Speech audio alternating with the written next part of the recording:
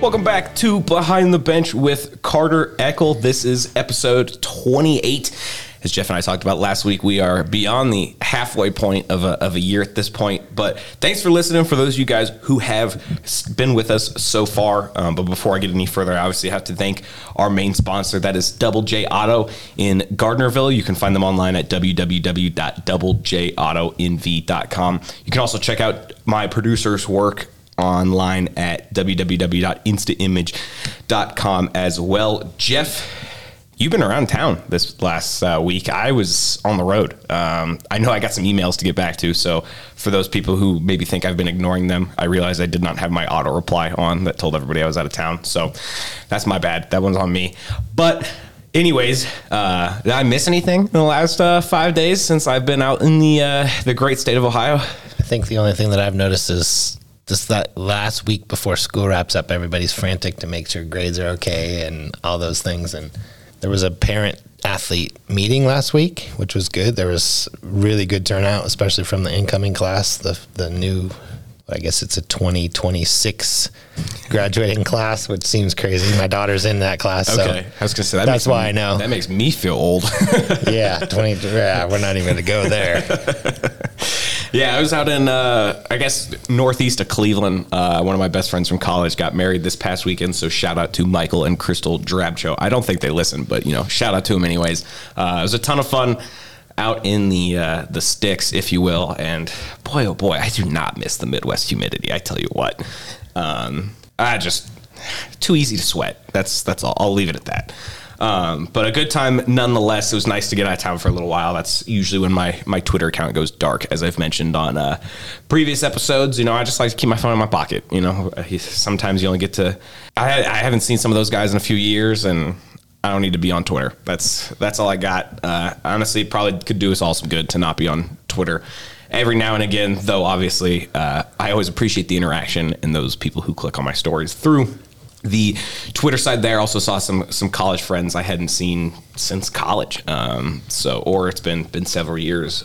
Just a really well done wedding all around. A lot of good people, good times. But that is enough about me. Moving into, I guess, this week's coverage, if you will. Now that as you alluded to, this high school season is over. The 2021-22 season has concluded. And before I go any further, let's hit them with the tease, Jeff. Next week we are going to do we're going to start doing kind of I guess a year-end review of each school's athletics from fall, winter, and spring. We will start with Douglas next week, as many people have said it has been kind of the year of the Tiger, if you will. A lot of really good stories to come out of the Gardnerville, Minden, Douglas High area there. But that's a tease for next week. I would hate to forget something, and I would rather have that ready to go than try to wing it here live, if you will. So we are going to start with a little update on the college ranks. 3 kids from Carson High actually doing quite a bit out in their neck of the woods. Cameron Quilling, we will start there. A 3-sport athlete here at Carson High. Wasn't quite sure which sport she was going to play in college. Well, got off to Chandler Gilbert Community College in Arizona and just tore it up on the softball field. Finished her freshman year with a .418 batting average, 12 homers, 8 doubles, 9 triples, and 56 RBIs. I know she had some D1 looks, but ends up continuing on to Colorado Christian, which is a Division II school in the RMAC, where she will continue her softball and academic career there. Pretty impressive to see somebody who, she had a good high school career, but really seems to have come into her own on the softball diamond, if you will, and was back-to-back ACC, so Arizona Community College Athletic Conference Player of the Week. She is just finished her freshman year. Obviously, everybody gets an extra year eligibility because of COVID, so she will enter into the Colorado Christian program, as a sophomore. And she's going to run into some familiar faces there because Katie Farnworth will be headed to Fort Lewis, as I've mentioned previously. That is also an RMAC school. So Going to have a matchup at some point of Farnworth versus Quilling. Yeah, let's drive out to Colorado. It's a long drive. It is a long drive. That was basically my way into Nevada, but I didn't hit Colorado, I don't think. Maybe the bottom portion of it, but it is a haul. But Quilling announced that on her Twitter account this past week. Obviously, that made this past Saturday's Nevada appeal as well. So big congrats to her. Pretty cool to see. And that is one of a few Carson High alums here doing some big things on the college stage. Got to turn to the next one. JUCO to D1. Jeff, how often do you see that? That's in 1 year, too. Not a 2-3 year span. JUCO. Normally it's a season. Couple years under your belt, you've got the hang of it. You got that transition year, and then you kind of figure it out. Well, not the case for 2019, I believe. Carson High alum Lily Booza. She went to Edmonds College up in Vancouver, Washington, and balled out. She averaged 14.8 points per contest and nearly shot 37% from the floor in her freshman year. She posted 54 steals in 21 games played, as you and I both remember from that Carson High team that was, I believe, the first one to win a playoff game since 2012. Defensively, she was, if not the best player in the conference out here. Just that lateral quickness, agility was unmatched, and as a point guard, still pulling down 5.5 rebounds per contest while at Edmonds, 1.6 assists per game there. Maybe I buried the lead a little bit. D1 coming back home, University of Nevada, Reno, where she announced on her Twitter account she will be continuing to hoop with the women's basketball team next year with the Wolfpack.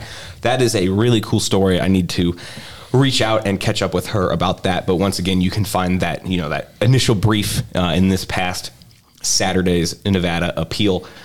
Just two really good stories there. Two athletes I was lucky enough to get to cover as they were on their way out at Carson High. But like I said, just, a lot of kids go to JUCO and have good careers, and that's kind of it. But to be able to make that transition to somewhere else is definitely nothing to take lightly. And for Booza to end up coming back home, I'm sure is a really cool story for her, and has to be quite the feeling of accomplishment. And you got 3 years left to continue doing what she did in the Mountain West Conference.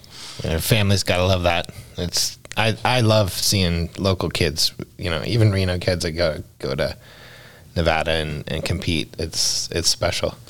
Yeah, and then over on the baseball side, it's not a move on to a new school, but Cale Good with Folsom Lake Baseball.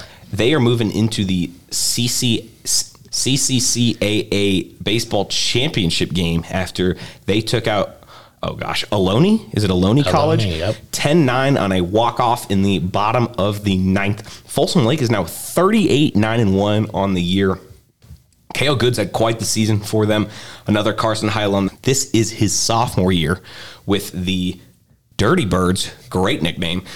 He is playing middle infield. They got him listed at second base. Against Ohlone, he went 1 for 3 with an RBI and drew 2 walks as they are into prime playoff territory there. He has a home run this year, 16 RBIs, and hit .309 this season in 30 games played. So has had a nice little season there. I'm hoping to catch up with him here soon.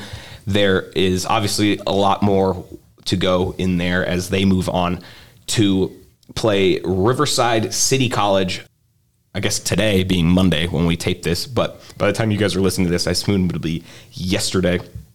They will need to sweep Riverside City College to capture their first ever state baseball title, but still nothing to be lost there. That is quite the accomplishment for Folsom Lake, and it's cool to see a Carson High alum be a pretty obvious staple in that lineup with, like I said, 30 games played of their roughly 45.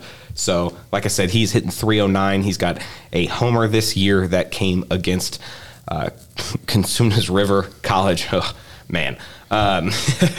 Some other schools I know, Diablo Valley College I see in there. They beat a few times. That was the local JUCO to me growing up. But yeah, Cale Good having a nice little season in a sophomore year with the Folsom Lake College Falcons. It says Dirty Birds across the uniform there. That's what threw me off a little bit. But like I said, they are looking for their first ever state baseball title, and that would be pretty cool to have a chance to be a part of. I'm sure they are thrilled, as well as his family. I know I got an email about that one. So I appreciate the heads up there if you happen to be listening to this episode of the podcast. You know, Jeff, we transitioned into summer now. We got to do a little stretching on our end. We got to figure out what we're going to talk about week after week. And I know we're about 10 minutes in here, and I'm already a little low on content. So like I said, we got plans for the next few weeks, but then we are going to have to do a little juggling, maybe talk about my life. That's not a good idea. But congrats to those 3 Carson High athletes. I'm sure there's a ton of other high school alums that are out doing great things on the college ranks. Unfortunately, sometimes they are a little harder to keep track of. So if you are a parent or a listener who happens to know of one of those that I did not mention or have not mentioned recently, shoot me an email at ceckl@nevadaappeal.com or sports@nevadaappeal.com as well. That is 2 A's and 2 P's in Nevada Appeal. So you can check it out there. But for everybody who stuck with us though this far, thanks again for listening. It was a heck of a run this season with so many really cool things happening between, numerous state tournament appearances, had some state championships individually in a lot of different areas, had a team state title in Douglas girls golf.